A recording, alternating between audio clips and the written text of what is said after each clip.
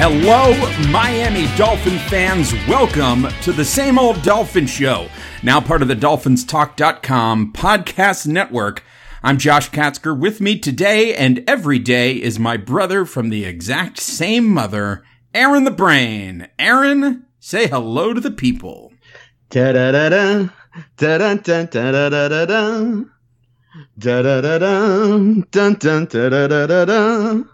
Merry Christmas to the people. What was that song you were just singing? Oh, that's, I forget what the name of the song is, but it's this guy, Fruco. It's a salsa song. It's my jam. It's a salsa Christmas song? It's not even a Christmas song, but they were playing it here. You know, it's a Christmas Eve. You know, we're in South Florida. It's a party down here. So we got the salsa, we got the bachata, we got the merengue going.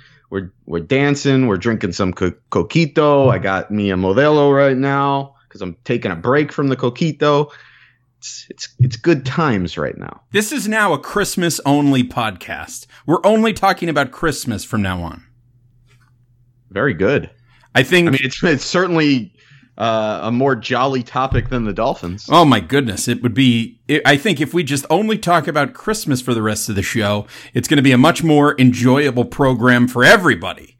So, we should talk. New podcast, Two Jews Talking Christmas. There you go. It's the Same Old Christmas Show here on DolphinsTalk.com. Fantastic. It's a beautiful thing. We're actually getting ready to go out, shortly after we record this podcast. We're going to go out for our annual Christmas Eve jaunt to, my wife's aunt and uncle's house, up in the mountains. We'll go out there. We'll spend Christmas Eve feasting, drinking, playing cards, watching some football. And then we come back and we crash and we get ready for Christmas. It's going to be a wonderful time. And then tomorrow we'll eat a big breakfast. We have a breakfast casserole we have for breakfast on Christmas morning, which is going to be great. We'll be drinking wine probably all day. We're going to have a big roast lasagna. It's going to be a big thing on Christmas. So, pretty exciting times. Hopefully, wherever you are, whatever your holiday traditions are, we hope that you are getting ready to enjoy them and that what you just sat through on Sunday didn't bum you out too much. And if it didn't bum you out too much, hopefully the rest of this podcast doesn't bum you out too much, because we are going to talk about the Miami Dolphins dropping their home game against the Jacksonville Jaguars 17-7 at home, falling to 7-8, officially being eliminated from playoff contention. Now, as it turns out, the Dolphins would have been eliminated from playoff contention even had they won this game, as all of the help that they needed did not come through. Everybody else that they needed to lose happened to win. So it turns out that the Dolphins would have been eliminated from playoff contention anyway. But that being said, we got to talk about this game against the Jaguars. And I mean, there's a lot to talk about. You could break it down. You could go play by play. But really what it came down to is the fact that the Dolphins are not a particularly good team. And you know, you've heard all of this talk, and we talked about it a little bit on this show, and I'm sure if you're a Dolphins fan and you are anywhere near Dolphins Twitter or you regularly visit, you know, Dolphins websites and you're reading the news, you know, a lot of people were talking about the fact that the Dolphins got that win against Buffalo and they got that win against New England, and these were, you could call them fluky wins. If they're one dropped pass away from losing it to Buffalo, and they're the Miami Miracle away from losing that game to the Patriots. And had they lost both of those games, this is a conversation that we would have had about being not in the playoffs. It would have been a conversation that we would have had 2 weeks ago.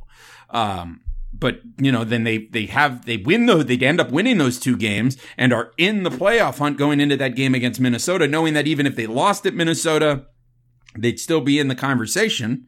And then so they go and lose to Minnesota, and they now follow that up by losing to Jacksonville. And I think what makes this loss to Jacksonville so disheartening is that the one thing that the Dolphins have had going for them all season is that they've managed to play better at home and ultimately find ways to win at home.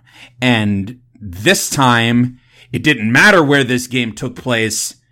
They looked just as bad in this game against Jacksonville as they looked in previous games. And, and the thing is, it's not even that surprising because we had talked about it. And, before I decided, for the sake of entertainment to make a prediction in that game that went a little bit off the beaten path and said the Dolphins would find a way to play well offensively. But we were both pretty much feeling that game was going to be a defensive struggle, which in turn it was, and that there was probably going to be a big defensive score that made the difference. And it did. Aside from both teams scoring touchdowns on their opening possession, the only other touchdown that was scored in the game was the pick six that Ryan Tannehill threw trying to make a play when he was being sacked. And that pick six was, if you had to put one play up on Ryan Tannehill's Dolphins career tombstone, it would be that interception against the Jacksonville Jaguars, because it was the perfect example of Ryan Tannehill finding himself in trouble, panicking, trying to make a play, and instead throwing an interception. He's done that many times. He did it again here today, and ultimately that was the backbreaker in a game where the Dolphins struggled to get anything going offensively at all. So the Dolphins fall 17-7. The offense looks bad in the process. The defense looked good at times, particularly the pass rush, but then again, they sacked Jacksonville's quarterbacks, I think, 5 or 6 times in the game by the end of it, which was great. They had 6 sacks of Jacksonville quarterbacks, whether it was Cody Kessler or Blake Bortles. So that the defensive line looked good. The pass rush looked good. The problem is Jacksonville is playing with almost exclusively backup offensive linemen in this game. So, yes, the Dolphins are going up against who they're going up against, but at least they made those plays. But that was sort of the one aspect where things looked good. They had sort of found a way to more or less snuff out Carlos Hyde and Leonard Fournette. What turned out to be the big difference maker was Blake Bortles coming in the fourth quarter and adding the element of the run that he possesses to the game, and that seemed to throw off the Dolphins defense just enough that it allowed Jacksonville to go downfield and get the field goal that ultimately put them ahead to stay in this game, and it also allowed them to run out the clock at the end of the game. So a pretty disappointing performance all around. And of course, again, another display of ineptitude from the Miami Dolphins. The stat line says that the Dolphins only ran the ball 18 times, which is pretty disappointing. But the fact of the matter is, when you can't establish your run game on first and second down, I guess you've got to pass to try to convert on third downs, and the Dolphins just struggled to do it. It was just a display of ineptitude from top to bottom, and I think a real indictment of not just a lot of the players on this team, but of the coaching staff as well, because this was a game that, for all intents and purposes, the Dolphins had to win. They had to win this game to keep their playoff hopes alive, and this was a dud of a performance pretty much all around. And it finds the Dolphins dropping to 7-8 with one game left to play, a game that really doesn't mean anything. I think ultimately that's going to be a game where you've got a lot of people just trying to salvage their jobs. But at least from where I stand, and we'll get into this a little bit later, I think decisions have probably already been made in that regard. So, Brain, I know you've really only seen bits and pieces of this game because you've been traveling down to South Florida, but what are your big takeaways from this Dolphins loss that drops them to 7-8 on the season? Well, first, El Preso. That's the name of the song. El Preso by Fruco y sus Tesos. Great song. El Preso, Spanish for the prisoner. Anyway, we got overmatched against a more physical team again, as happens every year to this team in December when we get down into these important games. And I mean, it's really a travesty, and it shows you where this team is, that you're playing a team that comes into the game 4-10 that's basically playing out the string. And that's not to say that they're not trying, but this is a Jacksonville team that is absolutely reeling, and you've got your season on the line and you've got the game at home and you get overmatched. That's everything. And it just, once again, showing you just how same old Dolphins this is. And I'd like to point out that if it was not for two very fluky wins, the drop ball in Buffalo, the miracle in Miami, those two wins back to back, if Miami, if what happens on those plays is what is going to happen probably 90% of the time on each of those plays, which is Charles Clay is going to catch that pass and the Bills are going to win that game, and the Dolphins aren't going to come up with this amazing lateral play for a touchdown, the Dolphins right now would be sitting at 5-10 and would be in line for a top 5 pick in the draft. That is where this team is. Now, you could say, well, they won those games, and that's fair. That's fine. They won those games. But don't be mistaken when you look at the Dolphins at 7-8 and you look at Detroit at 5-10, who, by the way, beat Miami. Jacksonville at 5-10, who, by the way, beat Miami. Buffalo at 5-10, who, by the way, should have beaten Miami, and get confused and think that Miami is significantly better than those teams who are all dreadful. That is where this team is. That is who they are. And frankly, that is who they've been all season. And if you were at any point in this season fooled, really at any point, I mean, I'll give you a pass if you got fooled early in the year after the 3-0 start. Anything after the New England and Cincinnati games, there should have been no doubt. There should have been no doubt in anyone's mind that this is who this team is.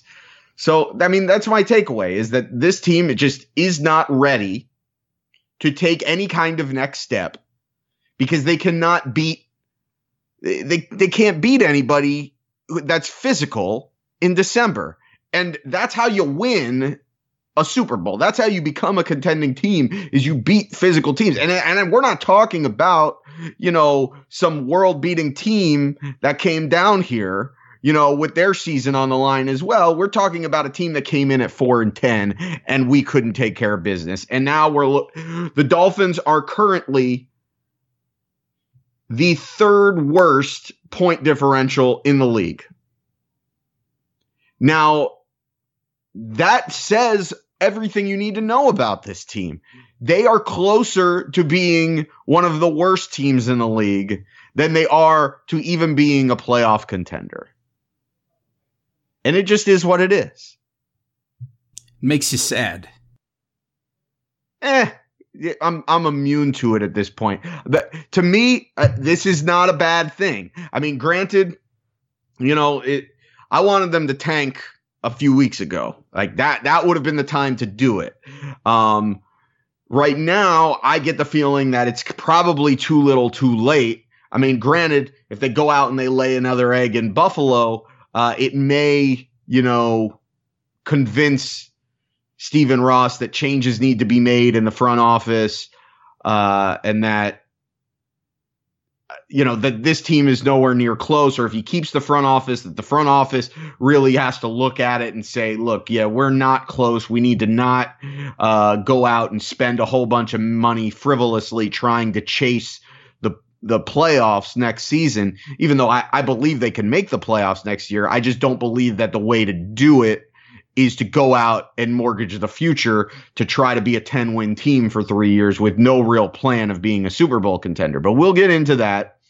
But I don't think it's a bad thing that they lost this game, because at the end of the day, they're the same old Dolphins. They wouldn't have made the playoffs anyway, even if they had won the game. And so at this point, it's just, don't do anything that's going to hurt your draft position. And I understand I'm not asking the players to go out there and not try to win. And I'm not asking the coaches to go out there and not coach to win. But from an outsider's perspective, losing benefits this team more than winning. So it's not that bad. I suppose that's... And you also got the added bonus of getting further confirmation that Ryan Tannehill is not a franchise quarterback. No, obviously. Because if Ryan Tannehill goes out there and plays well and you lose, then you still are going, well, we might have a franchise quarterback and we just, this didn't go right and this didn't go right. I think we've all seen enough to know that Ryan Tannehill isn't a franchise quarterback. But I don't trust this front office, which is the theme that you'll hear me, harp on and on about week after week, that I have no faith in this front office. So they really need to be beaten over the head with it. You really need Ryan Tannehill to suck because he's not the answer going forward. And the front office needs to know that. And him going out and playing reasonably well it keeps them thinking, well, just give him another year. Just give him another year. And I maintain he probably will be back next year, but you've got to have a long-term plan in place for the quarterback position by this offseason. And it can't be Ryan Tannehill.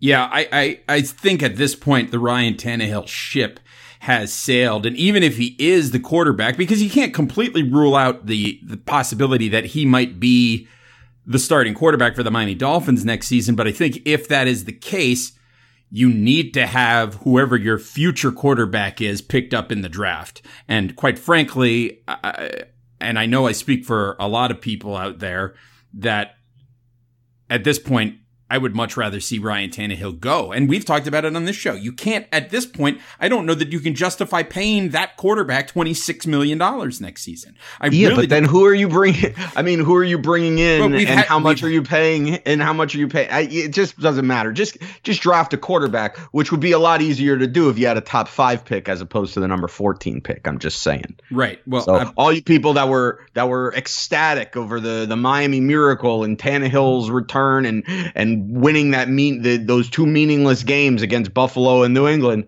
All right, well, here you are. Who you got at quarterback? Right. And so that's the thing. The Dolphins are now, if they have a quarterback that they want, they're probably going to end up needing to spend a lot more draft capital in order to get to a place where they can draft that quarterback. Whoever it is that this franchise has its eyes on this year, they're probably going to have to spend more to get into a position to get that quarterback rather than being able to. They're not going to be able to just sit and wait for that quarterback to fall to them. They're going to have to make moves in order to move up to go get that, whoever that is. But we'll talk about that extensively, I'm sure, in the offseason once we get through these last couple of games. To talk more about Tannehill and his performance in this game, the numbers on their face don't look terrible.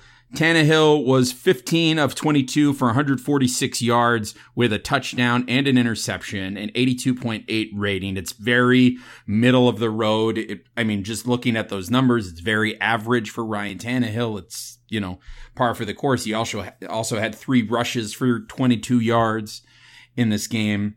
His numbers are not great on their face. They're just sort of average. But when you look at the fact that on Miami's first drive, the first drive of the game for the Dolphins, Tannehill went 5 for 5 for 67 yards and threw for 4 first downs.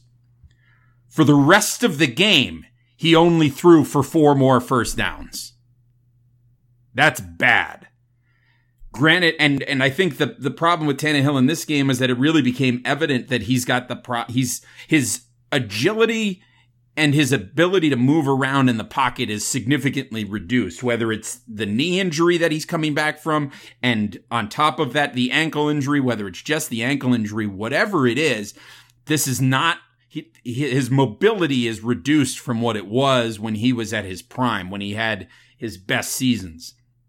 And so that's a little bit disappointing for the Miami Dolphins. It's disappointing for Ryan Tannehill, but at the end of the day, you're waiting for him to become something that he's he hasn't been, that he's never been, and I just don't know it. It just, at this point, I think it's pretty clear that it's not going to happen. In his press conference today, we're recording the day after on Christmas Eve, Adam Gase said, we really haven't had the consistency we need on offense to look at what Ryan is, really. Nobody helps him. Then he starts to try to do more than he should, and that hurts him. So Gase is clearly saying that Ryan Tannehill isn't a franchise quarterback. His performance in this game was not particularly good, and I think it's time to move on from there. On the other aspect of this is that I think you need to seriously start to look at moving on from Adam Gase. I can understand, and I would listen to, and I can be convinced that there is an argument to say that Gase should stay. However, as the rumors started coming out before this game, that Ross was looking at making significant changes, and that Tannenbaum's job was on the line. I think if you're getting rid of a GM, you probably need to consider your head coach is gone as well, because the GM is going to want to come in and have his own guy installed at the head of the football team. He's going to want his own head coach in there. Now, it's possible that if there's a new GM that comes in, if Tannenbaum actually gets fired, that the Dolphins, the guy who is sort of on the radar right now is this Peyton from Minnesota. He was the GM with Minnesota, and he's got Miami connections, and he's the guy that's sort of like the number one target, I would say, probably for Steve Ross if Tannenbaum in fact gets fired. And this is a guy who's probably going to want to install his own head coach, you would think. But all that being said, I could understand the argument that if you're Steve Ross, you don't want to get rid of that head coach until a GM comes in and tells you otherwise. But, I mean, at this point, it's a pretty sad state of affairs in just about every aspect of this team, I think. And when you talk about Adam Gase, the things that he has done well, and I mean, I think it's inarguable that his players have fought for him. You could make the argument that on Sunday they gave up on him. You could make that argument because the performance on Sunday was tepid at best, but you can make the argument that he has done these good things and has inspired his players. But on the other side of the coin, he's also got a lot of things to take responsibility for. Questionable play calling at times. The fact that he didn't get rid of Mike, or what's his name? He didn't get rid of Burke at some point over the course of this season. That he just kept him and let that defense continue to be bad, says a lot.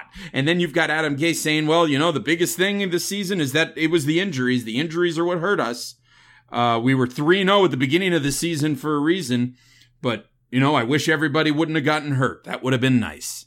That's what you get from Adam Gase at this point. And it's like, I don't know, Adam Gase. Maybe it is time for you to go. I don't know. What are your thoughts on that? Yeah, I mean, maybe. He's just been lukewarm to me. I have no problem if they want to go in another direction. I have no problem if they want to keep him. It's just he seems like he's stubborn to a fault, and he just doesn't want to change things that clearly aren't working. And the fact that he was hired to be an offensive quote unquote guru, an offensive guy that was supposed to, turn this Dolphins offense into an above average offense. And he's been here for 3 years and they have never been that. And they've never even been close to that. And they've been bad. Here's a stat for you.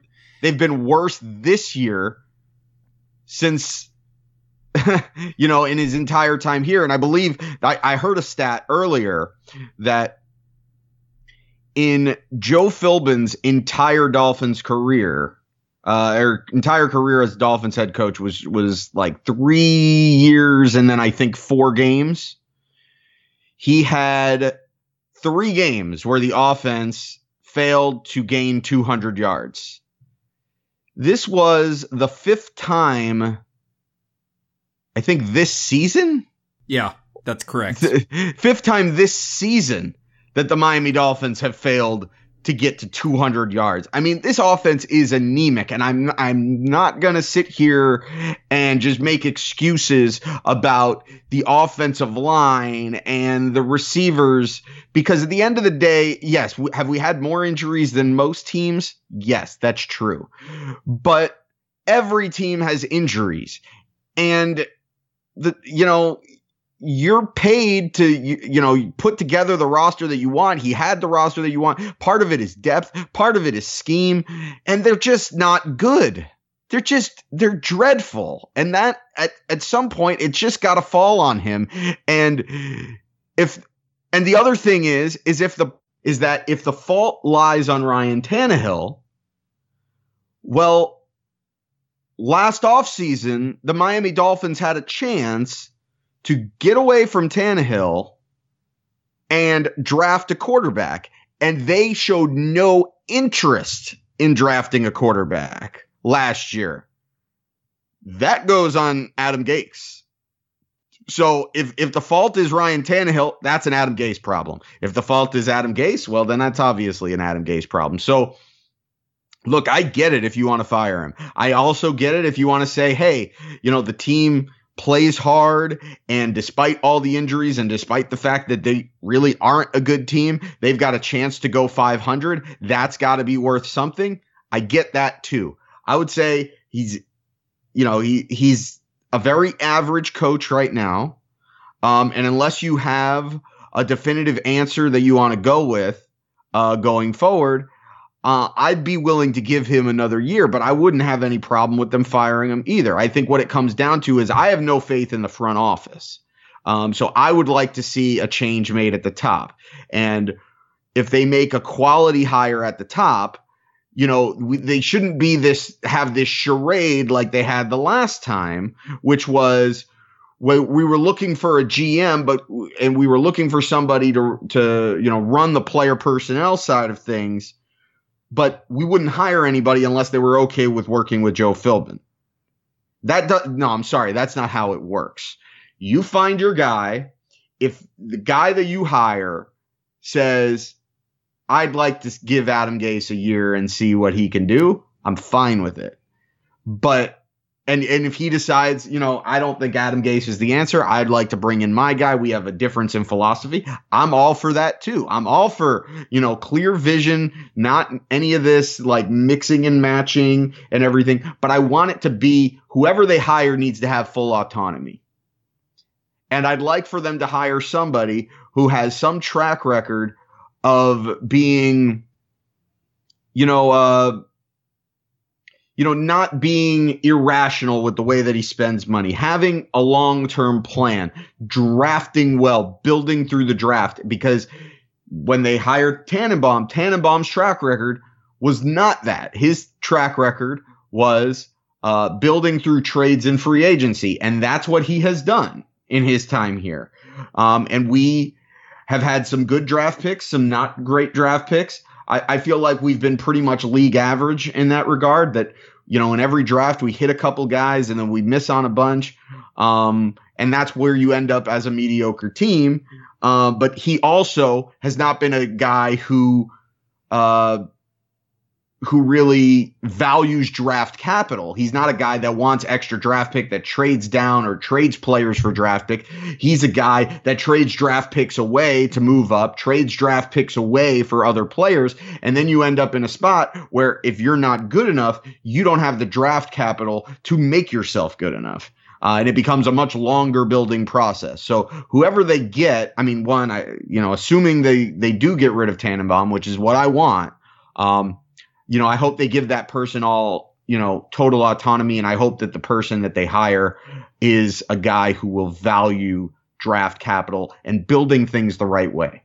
Yeah. And that has been sort of one of Steve Ross's fatal flaws as an owner, is that he largely keeps his hands off, but every once in a while gets involved and makes statements like, you got to work with Joe Philbin and you got to do this and you got to do that. And it ends up handcuffing his people just enough so that it just all leaves us in that same mediocre place. And so I believe that Stephen Ross is learning, but he's learning very slowly. Remember when he first got here, he basically ran off Parcells with the stupid like orange carpet thing and all the celebrities, and then he finally toned that down. But then then he had the deal with trying to go hire Harbaugh while he still had Sperano, which he totally bungled.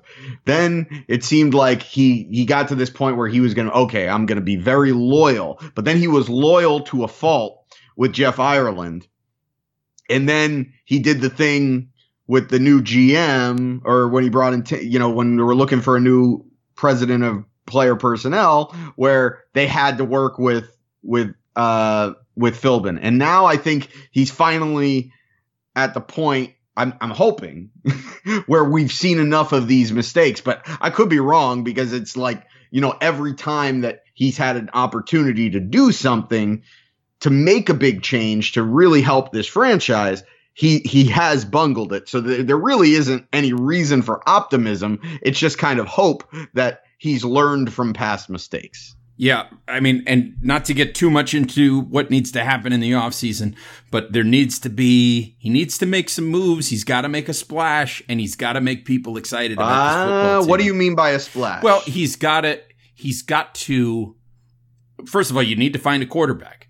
And you need to bring in a GM who's going to come in with a plan to rebuild this team. And they've got to draft a quarterback that is going to get people excited. And I don't care how excited the fan base is. The fan base was excited after we went 3-0. The fan base was excited after we had the Miami Miracle. I don't give a crap what the fan base thinks. If you're worried about the fan base, when it comes to drafting and you're already failing. If that's what your worry is, I don't care who gets excited. Make the right decision. I don't care if it's boring as hell. Make the right decision.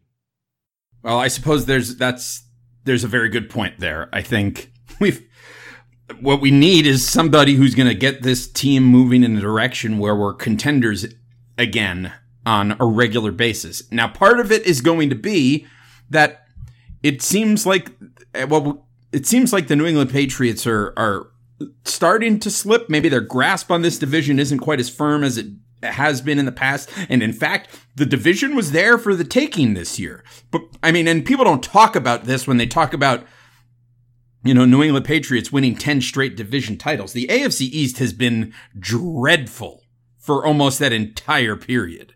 So, I mean, you got to take it with a grain of salt when you're talking about, the Patriots and their dominance in the AFC East. The Patriots have been a dominant team for a lot of reasons, but I wouldn't use the fact that they won 10 straight division titles as a big thing, because this division has been historically bad.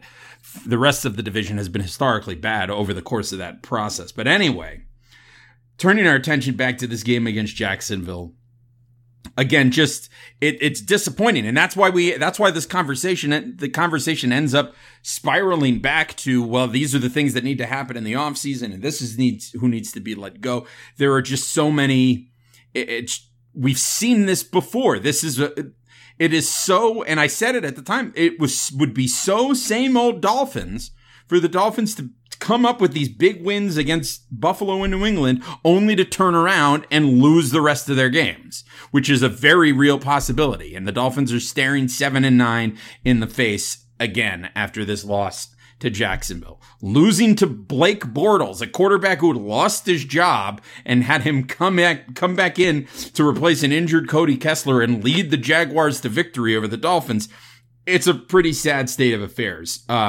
Very little to be terribly positive about in this game. Ballage again looked good in flashes. Drake looked good for the most part in this game. It was nice to see Cam Wake get a couple of big sacks. Charles Harris made a sack, which was pretty remarkable, but then he was pretty much garbage the rest of the way. So there were moments in this game that were good. There were some positives, but largely, again, when you put the whole performance together, you just end up with this bad taste in your mouth, because the Dolphins just did a bad job at the end of the day and dropped the game. And, look, we're 7-8. at best, we're finishing 8-8. And I think this is going to be something like the 9th time in 10 seasons that the Dolphins finish with 6, 7, or 8 wins on the season. Listen, the name of the show is The Same Old Dolphin Show. And the fact of the matter is, these are the same old Dolphins. Adam Gase was hired and brought in to tell us to make this team not the same old Dolphins. 3 years in, they are still very much the same old Dolphins. And so now it leads us to one game left this season coming up against Buffalo. And, it seems like that could be, a tough one. It seems like last year, Adam Gase with the team, with only having won, a handful of games at this point, the season was over. He decided he was going to try to get some young guys in and let some of these younger guys get some experience. Everything is pointing at this point. In fact, Gase has said so much. He wants to get to 8-8. So Ryan Tannehill is starting this game. He's not putting David Fales in. Ryan Tannehill's his starter, and he's going to do everything he can to try to get this team to 8-8 to finish the season, because he is very clearly in job-saving mode. I think if maybe in Gase's mind, if he can have the Dolphins close out the season with a strong performance on the road against Buffalo, that might be enough to, salvage his job. But listen, I'm not holding my breath, and we'll talk more about that game with Buffalo and what it means as we get there, because I have a feeling that as the days go by here, some news is going to emerge about where this team is going and what this team is doing. And we're going to get a lot. I'm thinking we're going to get a bit more sense of direction by the end of the season. And somebody had sent a tweet out, and I don't remember who it was, but basically Steve Ross came out and said before the Week 17 game that he planned on retaining Tony Sparano and he intended on retaining Joe Philbin. Like, he came out before the final game of the season. The owner vote of confidence is the kiss of death. Well, everybody knows that. Right. But what I'm saying is that every time he's done that, every time he's come out and said, I'm retaining this coach, he did retain them until the following season and then fired them, a few weeks into the season. So right. What I'm saying is he hasn't come out and said Adam Gase is going to be our coach next season. So maybe that means things can change. And maybe that means he's waiting to fire his GM and see what his new GM has to say about that, which, quite frankly, I think that's probably the prudent thing to do. You might as well leave Gase installed, and if you bring in a GM and the GM then says we got to get rid of this coach, then you get rid of your coach. So, at any rate, this loss to the Jacksonville Jaguars filled the brain, and I'm sure filled most of you with that very familiar feeling of, well, these are the same old Dolphins. It's disappointing. And that's the thing, right? You ride the highs, and then you've got to deal with the lows. And when you're a Dolphin fan, usually the highs and lows are pretty equal, the amount of them that you have over the course of the season. And that's where we find ourselves after 15 games of the 2018 season. Brain, anything else you want to add here before we wrap up this pre-Christmas Eve, or this actual Christmas Eve episode of the Same Old Dolphin Show? Just want to wish everybody a very Merry Christmas and a happy holiday season. It's a beautiful thing. You can find Aaron on Twitter at Aaron the Brain. I'm at Amplified to Rock. The show is at Same Old Dolphins. We are on the DolphinsTalk.com podcast network, so make sure, even though it's Christmas, you still visit DolphinsTalk.com for your daily fix of all things Miami Dolphins. What do you got, the sleigh bells going on there? What's happening over there? Oh, I got El Preso. I'm ready to do some salsa dancing. This is amazing. Yeah, so it's time to hit the bottle. So make sure you subscribe to the show on Apple Podcasts. Leave us a 5-star rating. Leave us a good review. You can listen to every episode of the show on SoundCloud. You can also subscribe via Google Play Music, Stitcher as well. And if there's another platform that you want us to put the show on, let us know, and we'll make sure the show is available there for you on that platform. That's going to wrap us up for this one. We'll be back later in the week to preview the Dolphins' final game of the 2018 season. Is it officially the final game of the Ryan Tannehill, Adam Gase era? We are going to find out, and we will talk about it here on the show later this week. In the meantime, have a very, very Merry Christmas and a very Happy New Year. For Aaron the Brain, this is Amplified to Rock. This is Josh. Take care of yourselves and each other. We'll talk to you again next time. Bye-bye, everybody. Go Dolphins!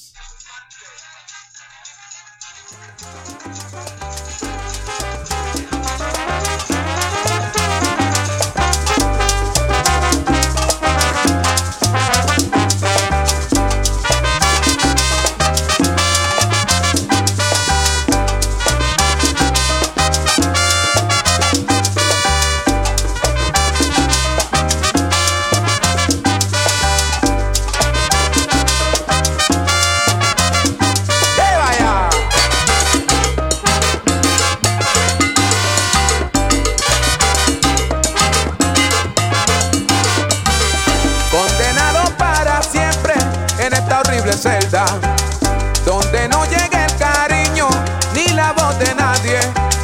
Aquí me paso los días y la noche entera, solo vivo del recuerdo eterno de mi madre.